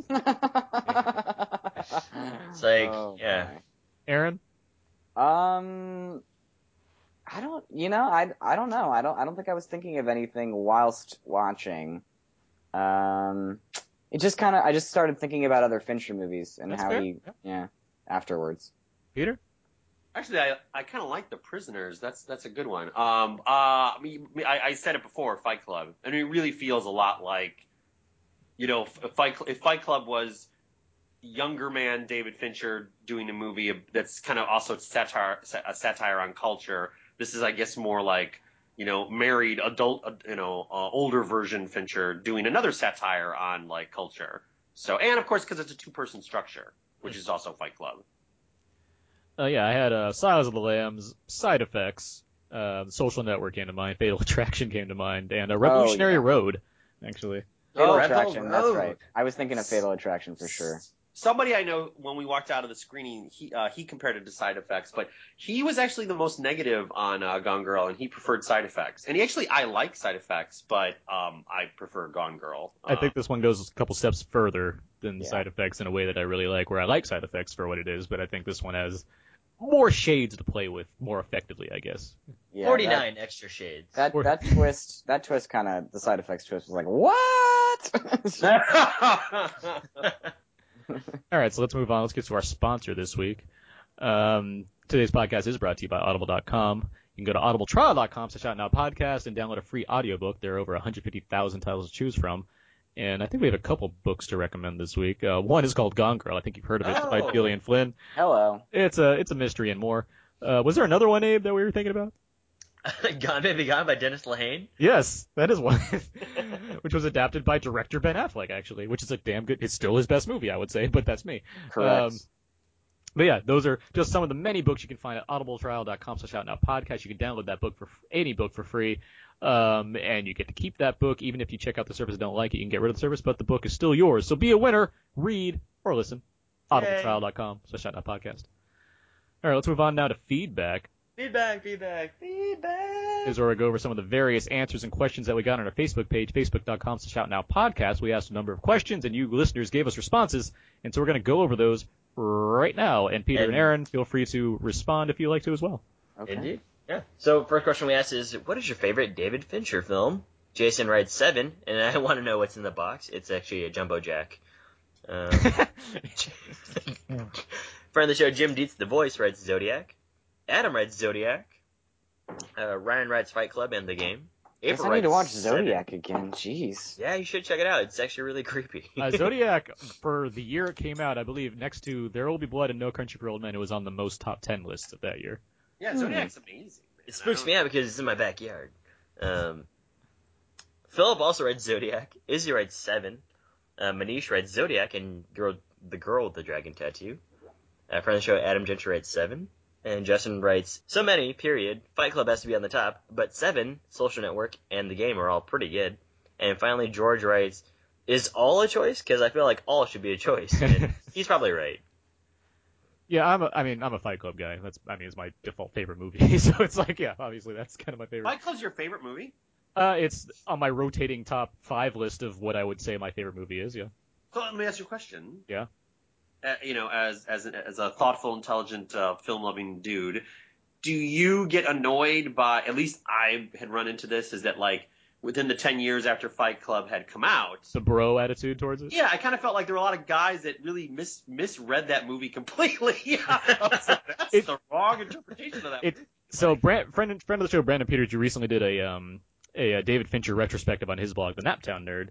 .blogspot.com, and he wrote about how Fight Club faded in his mind for a while because of that bro attitude and how it kind of brought down his opinions on the film. Then he rewatched it, and he was reminded completely about how good that movie is, regardless of what the kind of response from the average male would be to it. And that's something it's never faded in my mind due to that response to it. The book, and I've mentioned this for the past couple weeks, I think, on this podcast, actually. I love the book as well. But in terms of like that film, and we talked about this on our 150th episode where we talked about all our favorite movies, it's just a movie that's just done so much for me in terms of how I appreciate films at the time that I saw it, which was 99, which was when I was kind of budding in terms of 99 having an appreciation for film in various ways Dr. beyond Dre's The Chronic came out. Oh, yeah. But yeah, Chronic 2001, yo. And 2001. Yeah. And it's funny because I think Fight Club, it's my favorite David Fincher movie. His best movie might be Zodiac in terms of what he's doing. It's tricky. I mean, I think that and 7 and Fight Club are kind of at the top in terms of him working at the top. Even podcast. Social Network as well. I just watched Zodiac this week, actually, by the way, and the Blu-ray is good. Yes, and the Blu-ray is absolutely amazing. Like his work in terms of like how that movie looks, it transfers incredibly well to Blu-ray. It's ridiculous. Guess I gotta watch it then because when I saw it, it was like nap time. I like it, but I mean, I should watch it again just to take in all the artistry. Well, I mean, I'll say this: like, there was a woman that I worked with, and it was when Zodiac came out, and she was and again, I don't know, I'm not saying that we're expecting this, but she was basically, because the commercials were like, from the director of 7, she was basically expecting Zodiac to be another hunt for a serial killer, where that's not really, the movie's not about that. No, the movie's more about how obsessed a person can become about something. It's the All the President's Men of serial killer movies. It is. And so when you say the snoozy thing, it's like, I can kind of get that because it doesn't have, it's not what you might be of what you might have brought into it, thinking this is going to be kind of a fun procedural. And that's not what it is. I mean, it's the most stylish docudrama you'll ever see. It is, yeah. I mean, I saw it years ago. I haven't seen it since. It's toward the top of my Netflix DVD queue, so I'll give it a shot because I love Fincher. I don't. What year did that movie come out? 2007. Yeah. Okay, yeah. So I was a senior in high school. I liked movies, but I wasn't as okay with sitting and like absorbing a 2-hour and 45-minute, slow moving film. Right. I can see that. And what's even crazier about that movie is you look at the behind-the-scenes stuff, and the amount of green screen they use is ridiculous. Given what that movie is, of just people walking down the streets in San Francisco or whatnot, and the locations, you wouldn't expect there to be so many CG shots, but there are a ton. It's crazy. Yeah. Zodiac? In Zodiac, yeah. There's scenes of like them holding giant blue screens behind Mark Ruffalo in the behind-the-scenes just to like make sure it looks exactly like the period. It's crazy how much. Maybe I'm gonna go get that on Blu-ray today after we're done with this. It's a fantastic Blu-ray. It has everything. It has, beyond having a great movie, it sounds great, it looks great, and it has extensive behind the scenes, which it's all David Fincher movies have extensive behind the scenes stuff in there, but it's worth it. I mean, if you're a Fincher fan, you might as well pick up the Blu-ray. I am, yeah. So I will. I'm gonna go to Best Buy as soon as we're done. And my goal is complete. This podcast is over. Goodbye. Okay, let's move on to the next one. We were on Out Now Feedback, I believe. Feedback. Peter, real quick, what's your favorite Fincher movie? I didn't really hear you. I would say it was probably always going back and forth between 7 and The Game, but I have to say, and The Game, really, The Game that high. I love The Game. Yeah, I really like The Game. But I have to say, honestly, now, I feel like, and I hope these aren't fighting words because I do love, of course, I feel like Fincher has like 2 periods. He's got that kind of, young guy period or whatever of like, Fight Club 7 and even The Game, even though it's about an older dude. And then he's got pretty much post Zodiac. And honestly, now I think my favorite is Social Network. That's because again, it kind of goes back to what I was saying about the 3-prong thing where it's just like, Sorkin's script is great, the direction is great, the score is great, like the whole thing just works. And I really liked how, I'm sure you guys have heard of Facebook. I really liked how to me, the construction was very much like, not necessarily just Facebook, but something in social media. It's like you have this court case, which is a docket of information, and then you go to a flashback, which is like clicking on something, and then you do this cool, you expand on it. And I was like, wow, that's a really great idea to kind of highlight how social media works. So that's picture-worthy, I would say, actually. So I would say Social Network, but I mean, of course, I love all that early stuff too. I've seen him so many times. I definitely see what you mean though, and it's kind of his jump to digital, which is where his kind of periods separate themselves. Where it's like he's working on film, he's going all punk rock on Seven and Fight Club and in The Game, even Panic Room to an extent. True. And then he stops trying hard to wrestle studios and is more in this kind of prestige mode. Not necessarily a way that he's, trying to get an Oscar, but he's working in a different kind of system in these days of films while still being the very entertaining director that he's been known to be. There's a whole podcast here about Fincher we could be doing, by the way. Yeah, well, have you seen Profiles on the Schmoes Network with Mance and Malone? I listened to it. I haven't listened to the Fincher one, but it was good. It was great. They're awesome. Yeah, everyone listen to that. Profiles on the Schmoes Network with Scott Mance and Alicia Malone. That's a good plug. Let's move on to the next. I don't want to short-sight it. But we got show to do. Here's another question. What are some dark films that you find to be beautiful in terms of how they are made? Tammy has Drive, which is an excellent answer. Right. Justin has Box Trolls. Stay for the credits. Super cool effect there. Jason has 12 Years a Slave and Tusk. Mike has The Descent and Alien come to mind. Oh, yeah. And Philip has Road to Perdition and Children of Men, which are maybe the best examples of that question. Yes. Yeah, Road to Perdition. So wait, you're saying it's beautiful, but... Like they're dark, like they're films that contain dark content, dark focused content. But wouldn't the ultimate be Texas Chainsaw Massacre, where it's like the whole thing feels very gritty and dirty, but obviously it is thoughtful? Do you mean like that? I think beautiful in terms of like the cinematography, and as much as I appreciate the cinematography in Texas Chainsaw Massacre, it's fantastic. There's some innovative ideas there. I wouldn't call it beautiful necessarily. I'd throw Boogie Nights in that list. Boogie Nights is a good example. Like Road to Perdition is an amazing example. That's Conrad L. Hall, his last movie. Dark movies are my favorite thing in the world. I could rattle this list off forever. City of God. Yeah. American History X. American Psycho. All those kinds of movies are just so dark and American twisted. Bandstand. American Pie. I thought we were just going with the A's. American Wedding, The Dark Days. I'd throw in The Gray. I got one that I think's really pretty, but kind of in a weird way, kind of like The Gone Girl, where it's kind of playing up a tabloid quality. Spring Breakers. Yeah. Yes. Yeah. Spring Breakers is really beautifully shot. Sprang brag. Yeah. Sprang brag. Sprang brag forever. That Britney Spears montage was one of the greatest montages I've ever seen. I love that. Yeah, fantastic. 3 Little Girls. Yeah, amazing. All right, moving on. Tyler Perry is one of the co-stars in Gone Girl and has been getting noticed for this performance. What actors have you enjoyed seeing playing against type? Jason writes Michael Keaton in Batman 1989. Adam writes Emma Watson in The Bling Ring and Adam Sandler in Punch Drunk Love. Nice answer. Yeah. Scott writes Jim Carrey in Eternal Sunshine. Harrison Ford in What Lies Beneath. I had an affair with her. I had an affair with my wife. With his wife? I didn't kill my wife. I don't care. I like a side of gravy. I don't know where to go with that. Philip writes Tom Hanks in Road to Perdition, Will Ferrell in Stranger Than Fiction, and George Clooney in The Descendants. That's a good pick. I don't think about that one too much, but that's a good. Wait, isn't George Clooney still George? I mean, it's a good movie, but how's that? No, because George Clooney running around in flip flops is not nearly as cool as him walking through Vegas. That's why. That's why it's against type. Oh, okay. He's playing dad.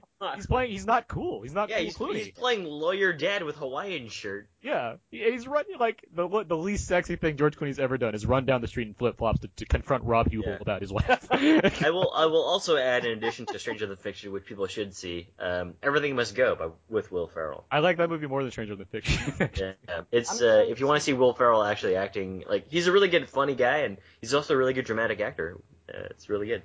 Mm-hmm. I'm excited to see Keaton and Birdman. Oh yeah, I'm seeing that next week. I I'm can't super wait. excited. Oh, when are you going? Are you going Tuesday or Wednesday? Tuesday. I'm going Cool. Tuesday. I'll see you there. Awesome. 2 o'clock? Yeah. Yep. 2. We'll all be there. High fives, guys. You I guys... won't be there. Hashtag Los Angeles. Hashtag spoiled critics. So wait, would just curious, would Collateral count for Tom Cruise? I'd say so. Yeah. I mean, not only because he's a villain, but that he actually let himself have gray hair and There's a lot of things I think that play All right, against the Tom Cruise in Tropic Thunder. Boom. Yeah. Oh, well, yeah, of course. I thought that, but I thought that's just a satirical. No, Collateral's a good choice, I think. Yeah. You know, it's funny. You met Adam mentioned Adam Sandler Punch Your Glove. As much as it is, I mean, the film itself is a departure from Adam Sandler movies. It's a Paul Thomas Anderson movie. It's one of my favorite movies. I wouldn't say it's playing against type. I think it's just looking at it from a couple degrees different. I think he's still playing battered man-child that gets really loud and destructive. He's just playing it in a role that requires a different sort of look at that kind of character. Kind of the same thing as Funny People. Like it's still for sure different angle. Yeah, which is annoying because that movie, he's so good in that movie, yet he's ended up making the movies that movie was spoofing, which is terrible. Actually, be an interesting one that it's all deliberate, but I mean, if you look at the performance Linda Hamilton gives in Terminator and then Terminator 2, those are pretty different. Oh, yeah. They're quite different. Because she knows what the future holds now. She's got to be stronger. This was the future her mother promised. I talked to somebody last night, and I crap you not. This person tried to tell me that Terminator 1 was better than Terminator 2. They're both great. I'm not saying that Terminator's bad, but I was like, are you kidding me? T2 Judgment Day is fantastic. I think there's plenty of arguments that make that logic work. Well, I think the big argument usually for the original Terminator is that it's pretty revolutionary and the budget and all that kind of thing. So I think that's. However, as a script, you can't deny Terminator 2 being able to. I mean, actually, care about a robot. Well, also, is Terminator 2 still one of the only sequels where they really flipped every. Like the Terminator is now the good guy. The girl's now that's a pretty clever idea. I mean, I think there's not a lot. I can't name any offhand that do similar things, but I don't think that's necessarily the most original device that Terminator 2 is working with. I think there's more going on that makes that movie better in the eyes of a lot of people. That said, I do think there's a lot of things about the first Terminator. I think Brandon Peters said this is one of his favorite movies on our 150th episode, Abe, too. He talked about this, but I think there's a good argument to be made as to why the first Terminator is a better movie than Terminator 2. I don't necessarily agree with it, and I don't really want to get into it right now, but I do think there's a lot there beyond just the idea that it was revolutionary for its time based on its budget. Well, I saw Terminator like 7 times or something. Like not Terminator 2. And it's very much more, in keeping of what a great modern blockbuster is. I mean, Terminator 2 is so much better than any of the Transformers movies and all that. It's better than most things. But it's better than The Descendants. I mean, I gotta say, Terminator, the first Terminator, though, it's got a lot. It's gonna sound really weird talking about a robot movie, but it's got a lot of heart. It does. Yeah, it does. I think there's a tighter story too, but I mean, this is a whole different podcast, guys. Sorry, and you got to get off soon, Peter. So we got to get. I had to trim down the questions because we had a lot of good questions, but thank you listeners for sending us questions. So we're just gonna get to a few of these that apply to this week, and one that's just fun to ask. Jason asks, "What do you think of The Rock being in a Baywatch movie?" Best movie ever made. Sounds fine to me. I like it, especially because it's supposed to be a comedy. Like it's not like a serious Baywatch movie. And 22 Jump Street style. Given those 21 Jump Street movies, it makes perfect sense that that's happening. And The Rock being in it just makes me think, oh, The Rock's a funny guy. He's going to be in a funny movie. Okay. Anything that Dwayne Johnson does has my vote. I was one of the few people I know that really liked Snitch. I still yet to see Snitch, but I want to because I like Wayne the Deicide The Rock Johnson. Exactly. Yeah. All right. Next question. What actor has not worked with David Fincher who you would like to see appear in one of his films? I think we asked this a long time ago, and I said Paul Giamatti. That would be really good. Yeah. Yeah. That's my answer too. I mean, I would throw somebody like super random in there, like put Tom Cruise in a David Fincher movie and, watch him go. I mean, especially after Edge of Tomorrow, like the guy's got range. He can actually do things, like that would be fun. Let's just put the countdown clock on when Michael Fassbender joins David Fincher in a movie. Yeah, that would be great too. Good. You put Fassbender or Tom Hardy, you put those guys in anything, they're going to kill it. Yeah. So Philip asks, what comic book adaptation would you like to see David Fincher do, regardless if it's been done before or not? He's wanted to do The Goon for a long time, but that's not going anywhere, it seems. No, it's not. I would have loved to see a David Fincher V for Vendetta. Ooh, that'd be neat. Oh. I'm trying to think of, let's see. Aquaman. Him. Yeah. It'd Let's be pretty dark. Be green already. I'm trying to avoid Fincher could have done a good Sin City too. Trying to avoid supernatural. Yeah, Not that I don't like Sin City for its own, style, but that I just because I think that I think Miller's writing is so like gonzo, it'd be hard for. Yeah, no, you're right. Yeah, Fincher to really. I think I'm just thinking visually speaking. Has Fincher ever, except for the fiasco, of Alien 3, has Fincher ever made a movie that is somewhat, I guess, franchisable, supernatural or science fiction or no. It's in outside of the realm of reality in some way. Yeah, no, the closest he would have gotten is Benjamin Button, since he was getting younger, they were getting older. I was thinking we're gonna do it. I mean, he's aging backwards. I guess. Dave, you were putting the ticking time bomb when I was going to say that in this podcast. David Fincher movies. I mean, even like Seven is heavily stylized because the city does not exist that they live in. I mean, it's L.A., but it's always raining. So I mean, it's like there's no world that this city exists. Oh no, and obviously the world of Fight Club. Obviously. Yeah, of course. But I mean, I just think technically those. In terms of like genre, he hasn't. Besides Alien 3, he's not approached, and I mean fantasy, I guess, for Benjamin Button. There hasn't been a film that he's kind of branched out of kind of a stylistic, cynical world. Actually, you know what? I just thought of this, and it's probably because the poster is right in front of me. If they ever did a movie version, and of course, video game movies are terrible, but if they ever did a movie version of Grand Theft Auto, he actually would probably be a good choice because he would get the satire. And it's a gritty city and all that stuff. Actually, that might not be bad. That'd be cool. TM that. Greenlight that. Get those rights, bro. I would say if he was to adapt Grant Morrison's Arkham Asylum, that graphic novel, I think he'd probably crush that pretty well. I could see that too. Just just look at the panels of that comic and you could pretty much see Fincher in there. But any of those like 80s Batman, like even Year One. I mean, I love the animated movie that they did of it, but like any of those, he could do very well. It's interesting. I feel like almost. I mean, I wasn't there, but I'm wondering if Fincher ever did get an offer to do Spider-Man or X-Men, and he clearly, I guess, he's gone down the road of, and he hasn't gone down the YA route, like so he didn't do Hunger Games, but Girl with the Dragon Tattoo and Gone Girl are both very popular books, so he is still kind of adapting very popular material. I think it comes from him because he's a producer on these films as well now, whereas if he took on one like a Spider-Man movie, he'd be under studio control, which based on Alien 3, he never wants that to happen again. Even in like Benjamin Button and Zodiac, he had to he was fighting with them about trimming, and Fight Club for that. Like a lot of his movies, he's had to fight about how to portray these movies in their advertising campaign and all things like that. I mean, it's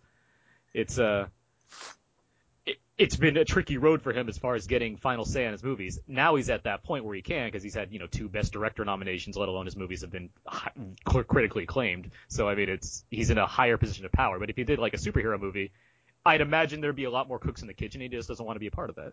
Yeah, I can see that. Yeah. Well, Peter, it looks like we don't have time for you to participate in our games today, which is unfortunate. It's unfortunate. Yeah. Wait for what? Unless you want to stick around for like a couple more minutes. If you. But we got to get to some more stuff in the show. But I know it's a little late for you. It's kind of your time. I should go, darn it. But this was really fun though. Like I'd love to do it again. For sure, man. Where can people find more of your work online? Oh, well, for video games, it's like I just started writing for Crave, but I also write for Topless Robot, and then movies right now. My back catalog is probably E Online, but right now my current reviews are Very Aware, which is the site run by a friend of the show, Courtney Howard, as well. Yes, who's fantastic. Yeah, and you're also on Twitter, right? I am Pajamo, but I mean, or just Peter Paras, Paras. But yes. Cool. All right, Peter. Well, thank you very much for joining us. Yeah. Aaron, who am I seeing at Birdman besides you? Both? You're seeing of both us. Aarons? Both Aarons. Yeah. Whoa. Both Yeah. black Jewish Aarons will be there. I'll stand next to him so you can kind of tell which one's which. Just in case everyone doesn't know who's listening, I'm white. That's the joke. That's the joke. All right, Yeah. well, it was great talking to you guys, and I'll see you guys Tuesday. Very cool. Thanks, Peter. Bye-bye, guys. Adios. Okay, now that slob's out of the way, let's let's move on now. What time is it, Abe? Oh, Aaron, I think it might be time for some games. DM. Gone Girl. I don't know. That Where'd it go? was- yeah, More movie themes should I have. love the tie-in. More I love the movie tie-in. themes should just be like a series of notes and then just say the And screening then you see, title. we're gonna start doing that. That's trademarked. Iron Man 3. Like what? Like what is that movie? And then we have to do all the colon stuff too. Have you guys seen Rick and Morty? Sorry, random segue. I have not actually. I know Go it's watch Dan, it. It's the Dan Harmon's. Yes, I cartoon. won't spoil it for you, but there's like, you know, silly like catchphrase kind of things at the end that are very self-referential. Something cool. Yeah, Yeah. pretty much. Abe, do you have a Yes. game for us? I do. So this week we're playing cast members, top 7, meaning I'm going to choose a movie that has the word gone or girl in it. Okay. I'm going to read this top 7 billed cast members And then we have to pick from another the one. bottom to the top. You're gonna start from the bottom. Yes, and go to the most widely known.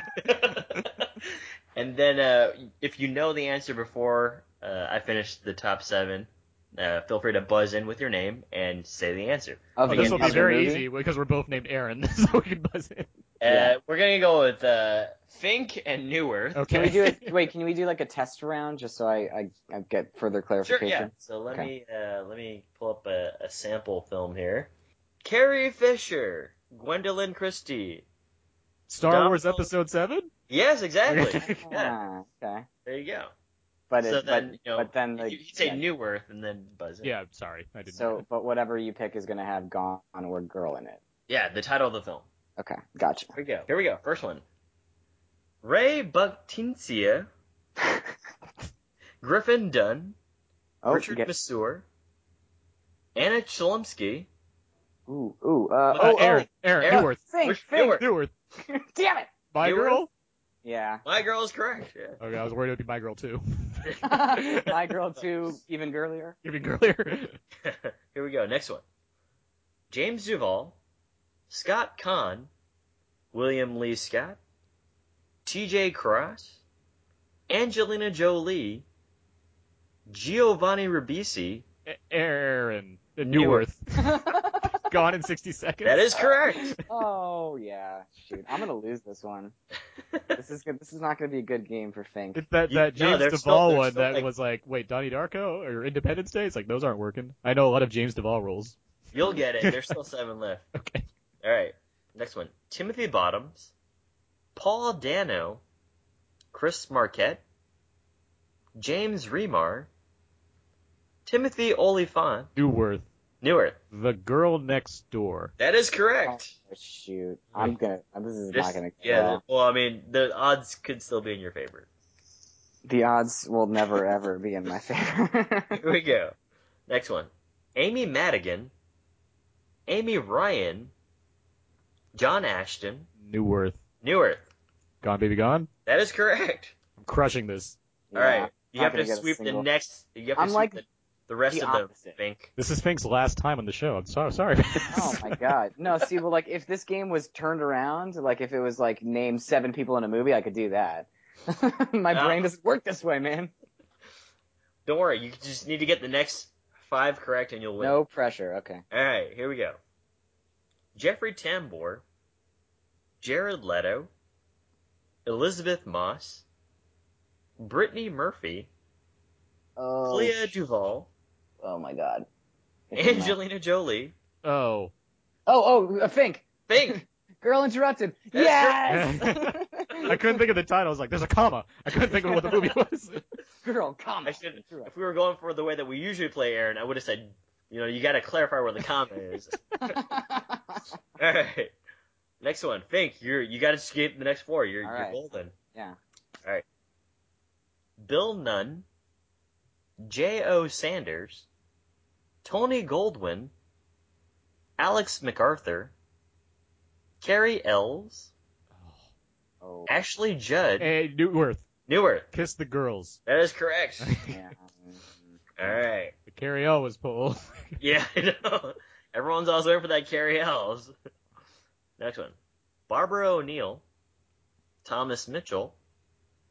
Hattie McDaniel. Okay. Olivia de Havilland. Newworth. Newworth. Gone with the Wind. That is correct. Why did you laugh at the Hattie McDaniel? Because I just realized you jumped back like 7 decades to go for an answer. There weren't that many Gone movies. All right. 2 more. Joanna Scalon, Essie Davis, Cillian Murphy, Judy Parfitt, Tom Wilkinson, Oh. Scarlett Johansson, Colin Firth. It's a painting. Aaron Newworth. Aaron. The girl with the pearl earring? That's correct. Yeah. Last one. Horrible. My one's gonna be Girl Interrupted. Terrible. Don't worry, Winona. Not bad. Yorick von Wagengiegen. Oh, the great Jorn von Wagengiegen. Yeah. Robin Wright. Oh, Fink. Fink. Girl with the dragon tattoo. That is correct. Yay! I knew it was not coming. with Girl Interrupted anymore. That was Carl van Wagengigen's great That was his film best effort work. that year. Did you even say that right? I nailed it. What are you talking about? You'll hear it on the replay. You'll hear it. Don't anybody listen to that twice. Okay, go on. You have Aaron Newworth. You have won the game this week. Oh, yay. By smashing 7-2. Oh, I usually win these games too. That was a tough one for me. It hurts. Yeah. I'm gonna go cry and buy Zodiac. It was a good game, Aaron. It was. That was a very good game. And honestly, is not how my brain works. Not like I play the movie game where it's like you name an actor or a movie, and then you have to name a movie or an actor, and keep going. I could play that game all day long. Coming up. Actually, there's a board game called Cinelinx that I was on Kickstarter for, and it's being shipped to my house right now. That's that very game, just in cool version, which I'm excited to play. Board games. I'll bring it over next time I hang out with you. Yeah, that'd be fun. Yeah. All right, let's move on now. Let's get to Out Now Presents What's Out Now. These are some new movies coming out on Blu-ray, DVD, or streaming this week, and we got a lot of things. First up is Edge of Tomorrow, which I think we all agree is awesome. Go see it. It is. It's so good. I just reviewed the Blu-ray. Actually, I think it's called Live, Die, they changed it. They really go for it too. Like when I put it in my PlayStation, I had the Blu-ray to review. I put it in my PlayStation. It said Live, Die, Repeat / Edge of Tomorrow. Really? The menus all they didn't change it in the movie. But like the box says it in giant letters while it says Edge of Tomorrow in like little letters. It's like, wow, they really want to play up a certain title of this movie. They just don't know what to do with that. They should just let all you need to Everyone should just go see it though. Yeah, it's great. Yeah. Regardless of the name, regardless of how it did at the box office, just see this movie. It's great. Yeah, it's fun. Really it's just fun. I mean, this is going to be, I think, like a case study in film history classes in like 20 years of how to not market a movie. Because they just did it completely wrong, and that's the only reason it didn't make a ton of money, because everybody who's seen it liked it. Yeah. Agreed. It's a shame. Next up is A Million Ways to Die in the West. This is the Farland Western comedy. That's my number 9 movie of the summer. Yeah, you picked that in the box office challenge we had. That was another one you picked as potentially being a huge hit, which it wasn't. Yeah. The same can be said for $1 Million Arm also comes out this week. One of name's Dark Horse picks. Dark Horse. He thought that had a potential to make a ton of money. John Hamm's $1 Million Arm. South Asia let me down. Old ham bone. Also coming out, actually Peter mentioned Jenny Slate earlier, Obvious Child comes out this week on Blu-ray. Yeah, that movie is great. I like that movie. It's a nice one. Rick and Morty Season 1 comes out this week. Woot woot, wubba lubba dub dub. Wubba lubba dub dub. You guys don't get it because you haven't seen it, but it's funny. Watch it, everybody, seriously. Sharknado 2, the second one, comes out on Blu-ray this week. I have seen this. You know what? It's a good sequel for what it is. It doesn't just repeat the same thing, which I admired. That's good. Yeah. Sleeping Beauty Diamond Edition comes out on Blu-ray this week. Diamond Edition? Yeah, that means it's also like 3D, and I think there's less features than the original Blu-ray, according to Brandon Peters' Weiss the Blue review of it. American Horror Story Coven comes out on Blu-ray this week in anticipation of American Horror Story Freak Show, which premieres on TV this week. Adventure Time, the 4th season comes out, which I know lots of people that love. I've never seen it, but I know people love it. It's a fun show. They're like 11-minute segments. And I think it's one of like it has like the highest number of episodes for like a cable animated, like an original cable animated series, aside from like Scooby-Doo, I think, actually. And Bates Motel Season 2 comes out this week. Also, Houdini, the History Channel movie, like the 2-part movie Houdini with Adrian Brody, which is with Academy Award winner Adrian Brody. You know what? It's not terrible. Like it's for a History Channel movie. I say that. I mean, I said that the wrong way because it's actually pretty fun. Like it's like the Sherlock Holmes of Houdini movies, which is weird but fun in a way. Sure. Okay. Yeah. Not terrible. Yeah. Terrible. And so yeah, that's that. Let's talk about next week's show. Next week we're going to talk about the Judge. Here comes the Judge. Judge. Robert Downey Jr., Robert Duvall, and a bunch of other people that are saying, hey, look at Robert Downey Jr. He made a movie that's not a superhero, and so he needs an Oscar nomination, I guess. That's what I'm coming at it with it now, but when I see it, I'll find out for sure if it's actually good or not. But that's the movie we're going to talk about next week, unless Abe really wants to go to bat for Dracula Untold. No, I think you're higher on that than I am. I am, but I'm not expecting greatness, but I am seeing it this week, so it'll be in the quickies, that's for sure. I mean, we do want Luke Evans to get more work. Yes. So yeah, with all that out of the way, only one more question before we take off here. What should people go see now? What should people see in theaters right now? You should go out and watch, again, I'm going to say Skeleton Twins. Oh, yeah. You know what? I see the problem, not to be a snob, but the problem with being a film critic is I don't know what's out right now. So give me eine Minuten, bitte, while I look at the box office. This is actually boding well for our German listeners, so this is great. This is great. You know, I think I'm gonna say Gone Girl. Yeah, go see Gone Girl. Not a bad pick at all. Yeah. No, it's not. I mean, everything else, you know, there's some good stuff, but that should take your attention. And then on the 10th, go see Whiplash. I would say The Guest if it was in more theaters, but I will say Box Trolls for now, and I'll say not Annabelle ever. I think that's a good answer for this question. And yeah, I think that's going to do it for this week's episode of Out Now with Aaron and Abe. So you can find more of my work on my personal blog, thecodeofzeke.com, where you can find all my written movie reviews, as well as at whysoblue.com for my Blu-ray reviews. You can also find me on Twitter at AaronsPS4. Abe? Find more fun stuff at walrusmoose.blogspot.com and twitter.com/walrusmoose. # finally getting through Breaking Bad. It's a long hashtag. Aaron Fink. Yes, sir. You can see me on the TV, on PBS around the country, KLCS in Los Angeles. Also, all Just Seen It clips and episodes and reviews are on hulu.com/justseenit. My Twitter is at Aaron Evan Fink. And I'm not cool. I don't have a blog, so, you know. No worries. You can find all the other episodes of Out Now with Aaron and Abe on iTunes and at Stitcher, as well as at hhwlod.com. That is the podcast network that hosts our show, along with other fun shows about comics and games and fun stuff like that. You can also find our episodes over at outnow.podomatic.com, as well as soundcloud.com/outnowpodcast. Feel free to email us at outnowpodcast@gmail.com. We do have a contest, which I announced at the beginning of the show. All your favorite horror movies from each decade. One from each decade. You can possibly win a contest, or just, send us your thoughts on Gone Girl. You can also interact with us over at facebook.com/outnowpodcast, or you can tweet at us at twitter.com/outnow_podcast. And of course, there's the Tumblr page, outnowpodcast.tumblr.com. Follow us there, and you can send us a voicemail, 972-798-3830. You can let us know some audible thoughts on the on the show. Ask us a question or something. We might be able to play it, and we might be able to answer your question or whatever you might have to say. And thanks again to Peter, who was on earlier, for joining us. And thank you, Aaron, for sticking with us. You are welcome. Always a pleasure. For sure. And I think that's going to do it. So until next time when we talk about The Judge, so long. And goodbye. She may be the face I can't forget, a trace of pleasure or regret, may be my treasure or the price I have to pay. She may be the song that summer sings, may be the chill that autumn brings, may be 100 different things within the measure of a day.